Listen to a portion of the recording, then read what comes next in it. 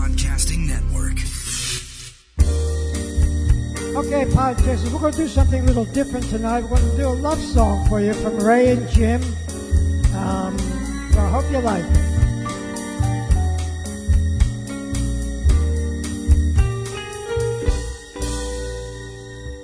Someday, when Ray and Jim are awfully low, when the world is cold, we will feel a glow just knowing you're listening, and the way you're listening right now.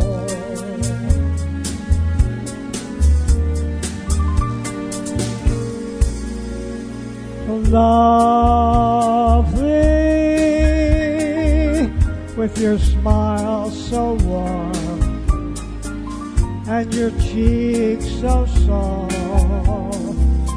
there is nothing for Ray and Jim but to love you, just the way you look tonight.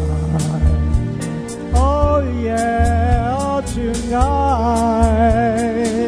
Rich with each word, your tenderness grows, tearing our hearts apart.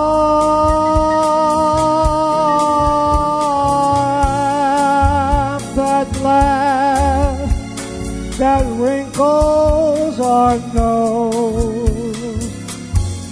touches Ray and Jim's foolish heart.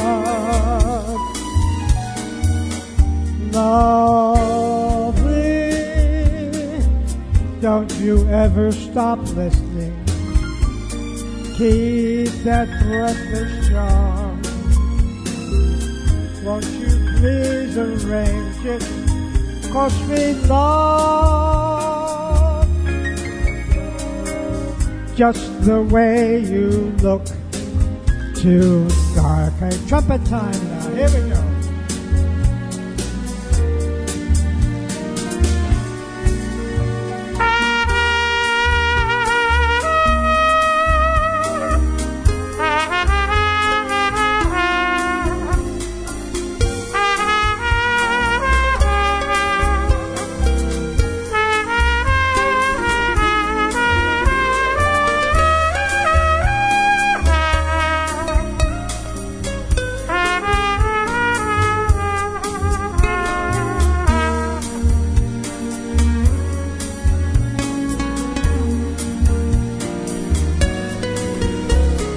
With each word, your tenderness grows, tearing our fears apart. And those comments that make us feel so good touches our little heart. Lovely,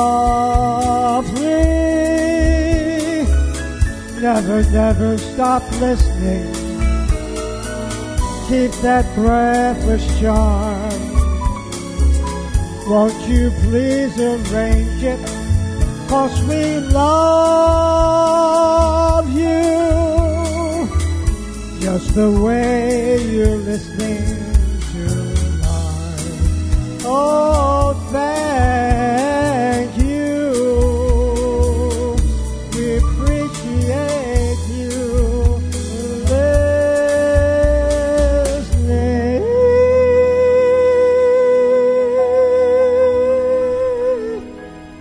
Okay, so welcome, folks.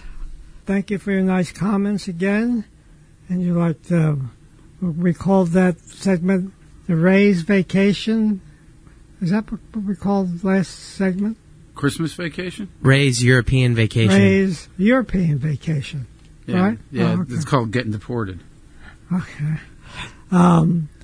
And nice comments about the theme song, the podcast theme song, we're calling it. Seems like for folks like that. So, we're going on today. And one thing that we're working on that I would like to give you a picture of, so of course a lot's going to center around this basic idea. So just to give you the theme of it, then we'll go on into our experiences about it. So I'll just do this in a narrative way, just take a minute. The idea, the point I'm trying to make is that an awareness of the two natures in ourselves. A higher nature related to the one world, and a lower nature related to another and a different kind of world. We're not solely one or the other. We participate in life with both a higher or divine nature and an animal nature and a lower nature. And we're saying that health or psychological health or more of a real person has a promise of being a real person if he can live with both natures present in himself and not withdraw from one or the other. So a conscious man more is a man who is always vigilant, watchful, and remembering himself in both directions and observes and confronts the interplay of these two natures. So that's all I'll say about that. So just it's an idea of you begin to feel it within yourself, and that's. But would you say, Jim, like everything earthbound is of the lower nature? The potential, everything earthbound is naturally the lower. That is the animal, and that's the way it should be. But also in the human consciousness, there's a possibility of a connection for, we call this other or spiritual nature. So we're literally, a human being could be defined as a transcendent being, a potential to transcend the lower nature. But it's both. It's a combination of both that we're working with. But also, like the lower nature, you know, I lived. I started coming to see you when I was 30.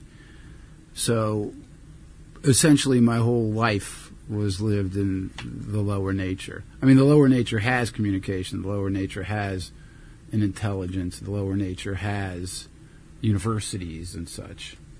That's what I'm because you say like the animal nature, like, you know, you're thinking, okay, you know, birds and bees, you know, but I think most people are well, I know I am. I mean, I live 90% of my life in the lower nature, you know, and I like to convey that the lower nature's in day-to-day goings on is just tremendously huge. Yeah. Oh, yeah. And you see, it's part of our heritage. It's not to be looked at that something is wrong. That is part of our heritage, and the other animals have it in their instincts and so forth. It's just that now there's been a third brain and a higher consciousness and a reflexive consciousness, a consciousness that could reflect. So we're up at a little higher level. So now we can begin to see the whole process, the whole evolution, and begin to look at it and interpret it, and where the other animals can't. So it's a matter now of somewhere along the line coming to, there's something else important that I need to contact while I'm in this transcendent kind of personal possibility. And how could I do it? The animal nature is going to be satisfied with its pleasures and make a life out of that, or we call more of the egoic life, and that's fine, and that's one level. So the idea is, the first place to understand it, we have a surface consciousness that's pretty much dominated by personality and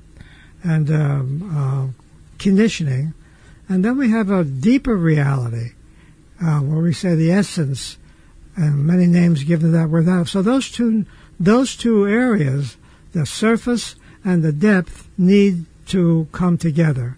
And there's a special work in all traditions, in the Zen and the Jewish and Christian world and Hindu world, American Indians, where there's a work towards the link between these two natures. That's the idea of it.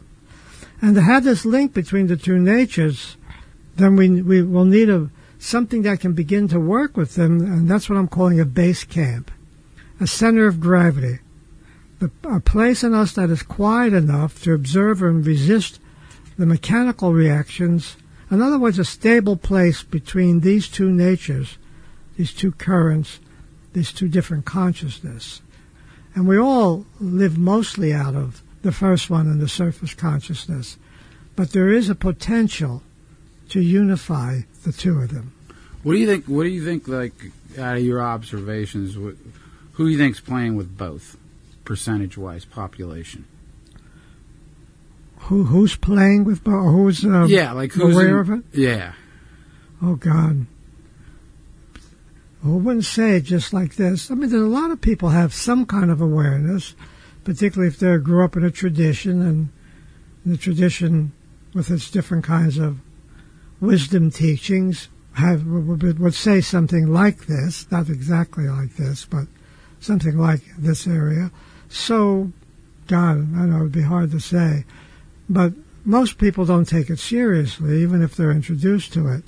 They just don't see it as they don't feel any yearning or motivation to change anything, and that's why it pretty much stays the same way. So most are going to take it to the grave.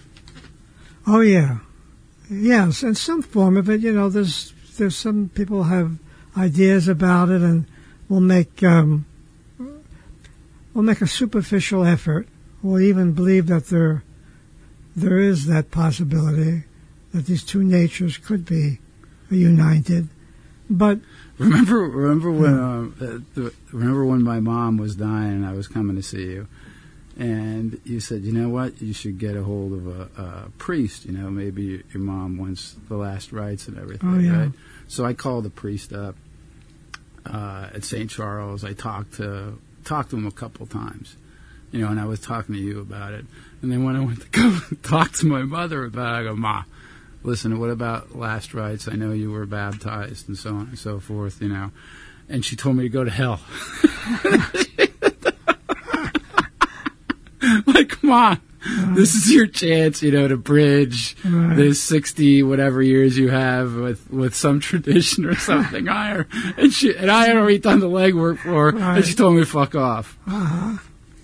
I think she might have taken it to the grave with her. Well, you know, she took that attitude about it, but who knows, laying in that room in the dark with pain and so on. Something else was in her eyes. I mean, that was her voice, but I knew something else was behind that. You know, and her touch, and, you know, verbally what she said was, because she was kind of toxic in that way. Yeah. You know, and then I see myself that way too, and that's the lower nature. And I haven't been able to get out of my own way for a long time until I started, you know, coming to you. And then seeing, you know, witnessing and starting to build a base camp, as you're saying, with, like, observing myself and my behaviors and how they all seem to be repetitive at a level, you know, type of woman I was attracted to, and cyclical too, you know, like as far as everything I would do. And then the more I would observe, the more freedom, more or less, you could get out of those patterns. You could, like, kind of not or you wouldn't have to go from 1 to 100. You could nip it at 22, because you'd have, you know, you'd see the signs of it, and you go, oh, I know you, and I know this, or I know this part of me, and now I don't have to, you know, do this, and you can actually get away. But that struggle that ensues in that observation, why does it always have to be like such a painful struggle? Well, first place, the struggle of not just going on by what I know and everything that may work for me and going against something that's going to ask us to begin to make changes in different areas of our life and even give up certain ways where ideas and opinions about. We think too highly of ourselves in the sense that we think we know so much. Well, come on. But so now we've got to come full force with the addictions, the powerful habits, the tendencies that are not interested in this at all, and so we got to begin to see when they come up. That's part of this thing about vigilance and being able to understand it. So we have the lower, and we have the surface, and we have the deeper nature. And this thing I'm calling the transcendent observer is the part that's able to, and it needs a more. That's why I'm saying it needs a quietness. It needs a place to work with down deep inside us that can be quiet enough to get some distance and be able to see these parts of us. Otherwise, they're totally mechanical, and they'll just do whatever they do. If you go against them, well, that's where the struggle begins. So take anything that, let's say like a habit, the habits that we have with eating or drinking or smoking or in those areas. Well, think of what it is to try to go against it. That would be a struggle. Look what you struggled with smoking over your lifetime. I want one now. Yeah. Yeah. I struggle with it. I mean, and you stopped smoking like long periods of time, right? The longest I had was about 2.5 years. 2.5 years.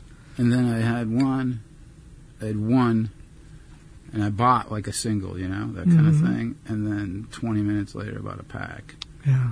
Like super strange, powerful, and then, but I'm not that, when I smoke, I just go for it. And it's like I am asleep when I'm doing that. And I do bring this attention to it, and then I really do struggle with it, and I'll hold it in my hand, and I'll put it down, and I'll walk away. But then it seems, if I don't smoke, then it seems you get into the rhythm of another thing that's asleep. But then if you stay with that thought, or stay with the thought of, hey, this is my struggle, it can be pretty eye-opening. Yeah, you can really feel it. You can feel that urge. So you had the one cigarette, and incidentally, that's how it works. Even when we could abstain from things that we think that are really not good for the overall, for the feeling of the whole of ourselves, and we think this is not good for it, and we could even tame it to a certain degree, but we'll see that as soon as it's let loose in some way, just the way you experience with that one cigarette, it's so quickly right in the background and can come right back. So we're incredible prey for anything in the world that can come along and show us something or entice us with something, because there's not enough of a center in us to withstand the instant gratifications and the drive-through, world of everything being fast and so on. So to develop something I'm calling a quiet place, and this is part of what meditation is developing that quiet place. And from that quiet place, all this subconscious material starts to come up, and you begin a chance to see it. But you're seeing it not in the act of doing it. You're seeing it from a more neutral position. So therefore, you're getting a little distance from it. Yeah, it's like meeting the family. Mm-hmm. The I and I. Yeah. I did that master cleanse before. Remember, I did that like 2-3 years ago. I went on that fast. Oh, yeah. And I did, I think 10 days or something. And then you're supposed to, build up with like some kind of vegetable stock or whatever. You know what I mean? Like build back up to eating solid food again. And that's when I worked over at Kimmel. And they have all the food out and all that. I ate 50 fucking cookies like that next day. I just, bam, Wow. cleared the table.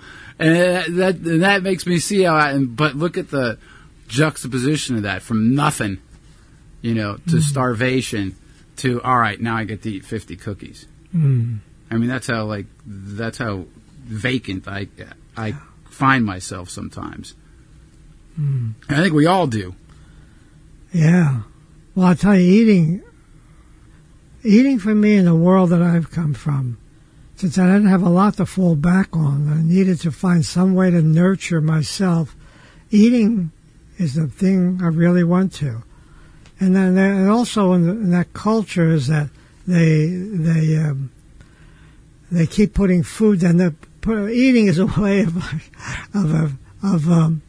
of being able to get through things. Just go eat something, all that pasta, and that really added to what I was already feeling bad about myself, and the gaining all this weight and becoming obese in that same period we were talking about earlier about my early childhood, and really depending on food as an antidote, as a medication. That's why there's so many eating problems in the world too. Of course, we're looking for something to soothe us, but the something that could soothe us in a different way is the connecting of these natures. What we want to do is keep trying to find the image, the food, the desire, the excitement at one level only. So therefore, that never really it doesn't really fill us up, because what's really needed is the unification of these two natures, and that brings a certain peace. So we're all stuck in our addictions, and now with television and yeah, it's just like you're moving from one thing to the next. Yeah. What would you consume a day? But I ate, first of all, there was no idea about something called healthy eating. It was all starch, and particularly, there was a period of during the Depression in the 30s. Where things were bad in my family, and we're eating starches and mostly macaroni, and bread and macaroni was the main staples. So sounds like a form of jail. Yeah.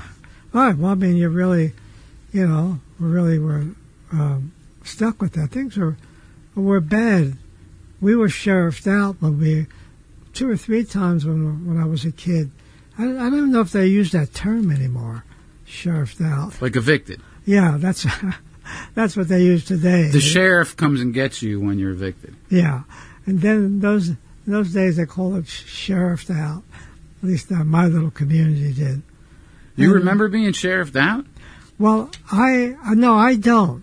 I think, I'm the last born, and by the time I came along, we might have been sheriffed out one more time. I'm not sure, but they were telling me about it, and that was the warning. This means we're going to be sheriffed out. If you wanted to have somebody do something extra or go to work or something, you would say that we're going to be sheriffed out if you don't do it. I've forgotten that term that was used in that kind of way. No, myself. By the time I rolled around in 1930, my brothers were born like in mid-20s, 1927 and they went through that. I know. No, I don't think I did that. We were sheriffed out to Germany. You were? Well, yeah. You were sheriffed out to Germany. We got sheriffed out. Yeah, that's right. You were. Not my doing, but sheriffed out nonetheless.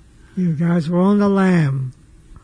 It's funny, my dad with all his stuff, and it's funny how you're not even conscious of how you replicate what you had, and then when you do get that observer, you do start watching, the story's going to be a little different, but the act is more or less the same vein. Yeah, I didn't go ripping people off or whatever, or doing what my dad did, or, whatever he did. Steal a car, stole, money and so on and so forth. And I didn't do any of that, but I mean, I got that in me, and I've replicated it. It's subconscious, isn't it? I mean, you're doing what your parents did, essentially. Yeah. My mom was super rough and tough and tumble and boisterous and, a little bit of a bully for being 5'2", $130 or whatever she was. And, I took that on too. Yeah. So you're not, and then to find that you weren't even, and then to be 30 and now 47 and dealing, working with you to see like I'm hand in hand on a lot of shit. Oh, sure. We're the mimetic thing we talked about in the old lectures, the copying process of copying and using the models around us. We internalized as children those tendencies and dramas and just being in the environment with us. Of course, we have those some of those same kind of traits. I mean, I know. Remember another thing? I don't know, have I mentioned this? My mother also had an idea that I was touched. That when she went to the hospital, that the doctors must have given her some kind of sedative or something. I don't know. And that when she took me home, that I was affected by that, and how it was said is that I was gassed. Oh, yeah. That was and why now? If Junior is gassed, from these doctors that give them the gas. Maybe my mother actually had gas. I don't even know. It was so long ago. I wouldn't think so, but anyway, I've heard that since I was a kid. But that gives you that stigma of being you're stupid then. Yeah, you're stupid. You can't do anything. But once that title was given to me, then I began to use it. I realized if I just looked a little gassed, they would say... You didn't have to eat your turnips. You didn't have to eat your macaroni. And now don't ask me to do anything, the chores or anything, because the kid's he's gassed. He won't be able to do it. My grandpa, who was in Siberia via the Russians in World War II, and my mom was pretty bright. She was semi. English was her second language, but I have my mom's report card from Germany, and sehr gut, and there's grades and all that kind of stuff, and the topics. I mean, thank God I didn't go to school in Germany because, I wouldn't have went anyway, but. Anyway, she was a good student, and she was bright. And so when my grandpa came back, though, and met, her class and so on and so forth, open house, and, Irena, how is she as a student? And my grandfather, her father's there with her, and, hey, she's a great student. And the reply from my grandpa to her teacher was, you must have a pretty stupid class then. Oh, my God. And my mom grew up with the stigma of not thinking she was that intelligent. Yeah. But she took that to the grave with her too. Yeah. I mean, she didn't, she didn't drive until she was 30 something years old. She didn't participate in certain things because she felt inadequate at some level. And she wasn't, but yet she lived that way. And that's but how'd you get over being gassed? You seem to be doing pretty well. Things I didn't. I think I'm taking that to my grave too. Now, you don't get over it. You merely try to compensate. So it's more of a compensation. And once I got out of the environment, then I began to get different feedback from other people saying, you're not as dumb as you say you are. And would you seek out other role models and stuff like that? I mean, consciously, or did you go and get help? Like I went and got help. I needed help. You were my help. Yeah. Did you go and do that? Yeah, that's right. I had something like that too. I turned to the church early for shelter, running into church to get away, because, the evil folks wouldn't go into the church. So it was like a little of a protective place. But there was a Flemish nun. So took your virginity? France. What? Nothing. Mother Isabel, I remember her name. She was like a person like I could run to after school, and I could talk to her. I would go to her at night sometime too. Yeah, I forgot about that. And she was a solace to me. And she was a missionary nun. She was kind of an important person during a hard time in my life where I didn't have any place to turn, really. And I know I can go to this convent. And she would always see me, even in the evening after dinner. And she would really give me a lot of solace, and mostly from a religious point of view. But I felt a protection from her and advice from her. Yeah, so that's one. Did your whole family go to church like every Sunday? No. I wouldn't say they took it that seriously. They would go. Sicilians in general they've had always a little bone with the church, little disagreements.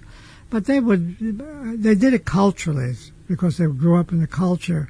They would make token kinds of going on Christmas and sometimes on Sunday and Easter. Yeah, Easter. Well, that was my escape, and since I couldn't fight in the real world, and I couldn't stand up and do what I had to do in the real world, I escaped to the church and the possibility of even becoming a priest or a brother, but I couldn't do that because I didn't have any education, so I couldn't even. You contemplated becoming a priest at one time? Well, as an escape avenue, yeah, a way I can get away from my world, but I had to quickly realize I couldn't do that. I had no education even to start anything called a priesthood journey. But there was things called brothers in the church, and they didn't need an education, and they just would do any kind of menial thing, Did you ever graduate high school? Mm-hmm. Well, you kind of got shuffled along, right? Yeah, I ended up in a vocational school because I tried to go south to South Philadelphia High School. It was called Southern, but I just didn't have any background. I just didn't learn anything. I was always on the lam and on the run and hiding. So by the time I got to high school, I had just I had no confidence in my ability to do anything. So I would be going to high school and they were going to have algebra or something, and I didn't even know the times table. And how was I going to do algebra? So it's just like LA Unified. I was less trained, even maybe less from me. But anyway, so I had to leave there because I couldn't do anything. I went to a vocational school. In fact, I'll tell you how I got out of vocational. So I went to this vocational school. We had to learn. The Italian kids had to learn to go into the tailor shops and learn automobiles. And which one you pick? Well, I picked music. In vocation, there was vocational school music. Yeah, it wasn't a trade, but there was like a little music program. But I was put in the plastic shop.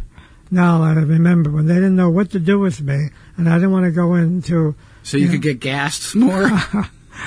And that was terrible. Anyway, I'll tell you how it all ended. This was cut right to the chase. One day, and I would just go in for music, come home, didn't go to any classes or anything. And one day somebody found me and said, we've been looking for you, some administrator. And he said, come into the office because we're kicking you out of here.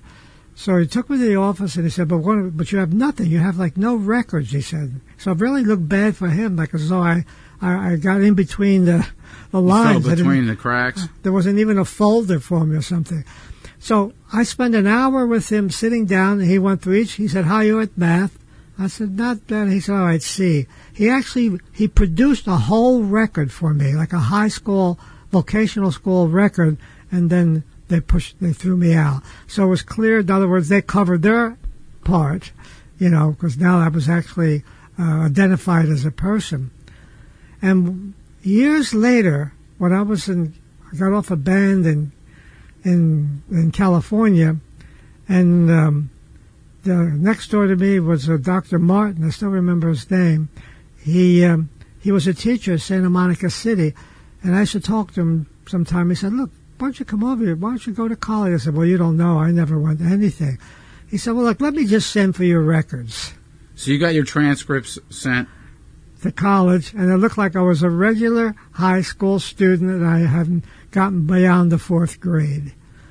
And that's how I... Wait, so then you started going back to school through this Dr. Martin? Well, I was going to be in California for I hadn't been home quite a while. I was doing one-nighters, and that's a whole other story we'll get into sometime, but I've been away from home for quite a long time. But I was going to go home at Christmas, so he said, "Why don't you just do a semester in here?" I said, "Those records you're seeing are not, but they, records, they go by records. According to the records, I had algebra and all that stuff, and I didn't have any of that. So I went to one semester at Santa Monica City College about 1950, I think it was. And, but I couldn't, I just took a few music courses. So you took what you already knew. Yeah. It's like me taking sports. Yeah, I took it. That's right. But when they said, "Look." That means you cheated. Yeah, I cheated, yeah. How I thought was this: look, they're going to take my picture and give me an identification card, and this picture I'll take home and I'll tell everybody.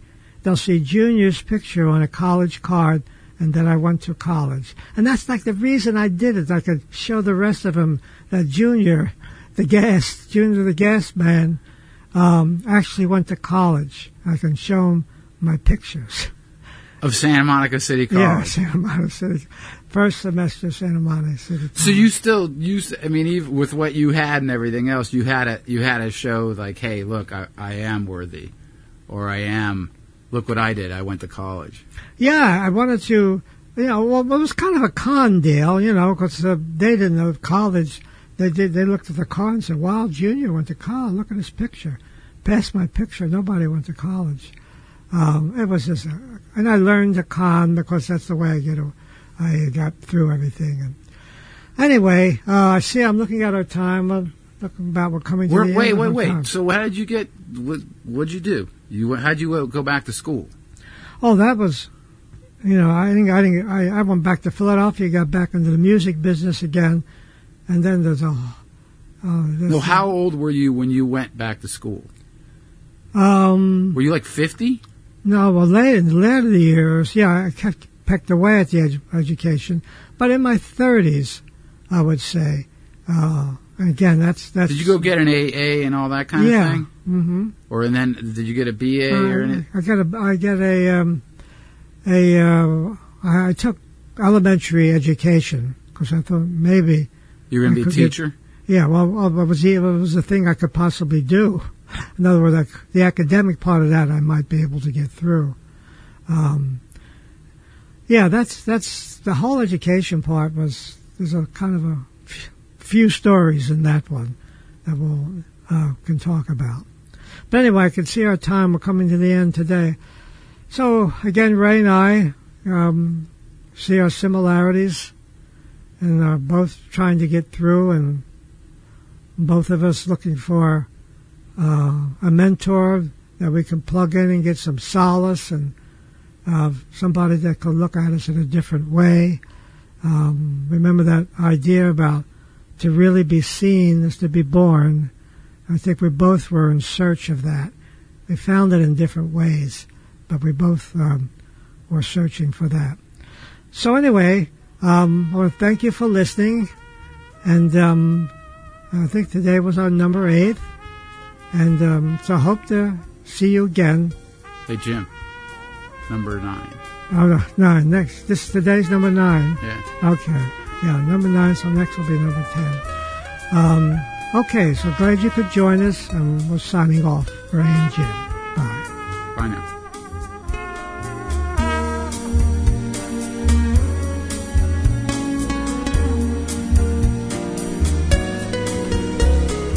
With each word Your tenderness grows, tearing our fears apart.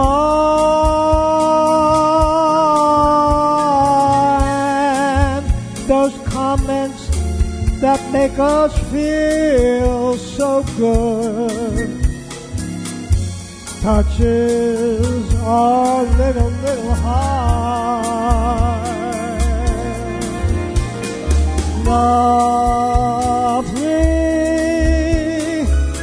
Lovely, never stop listening. Keep that breathless charm. Won't you please arrange it? 'Cause we love you just the way you're listening tonight. Oh, thank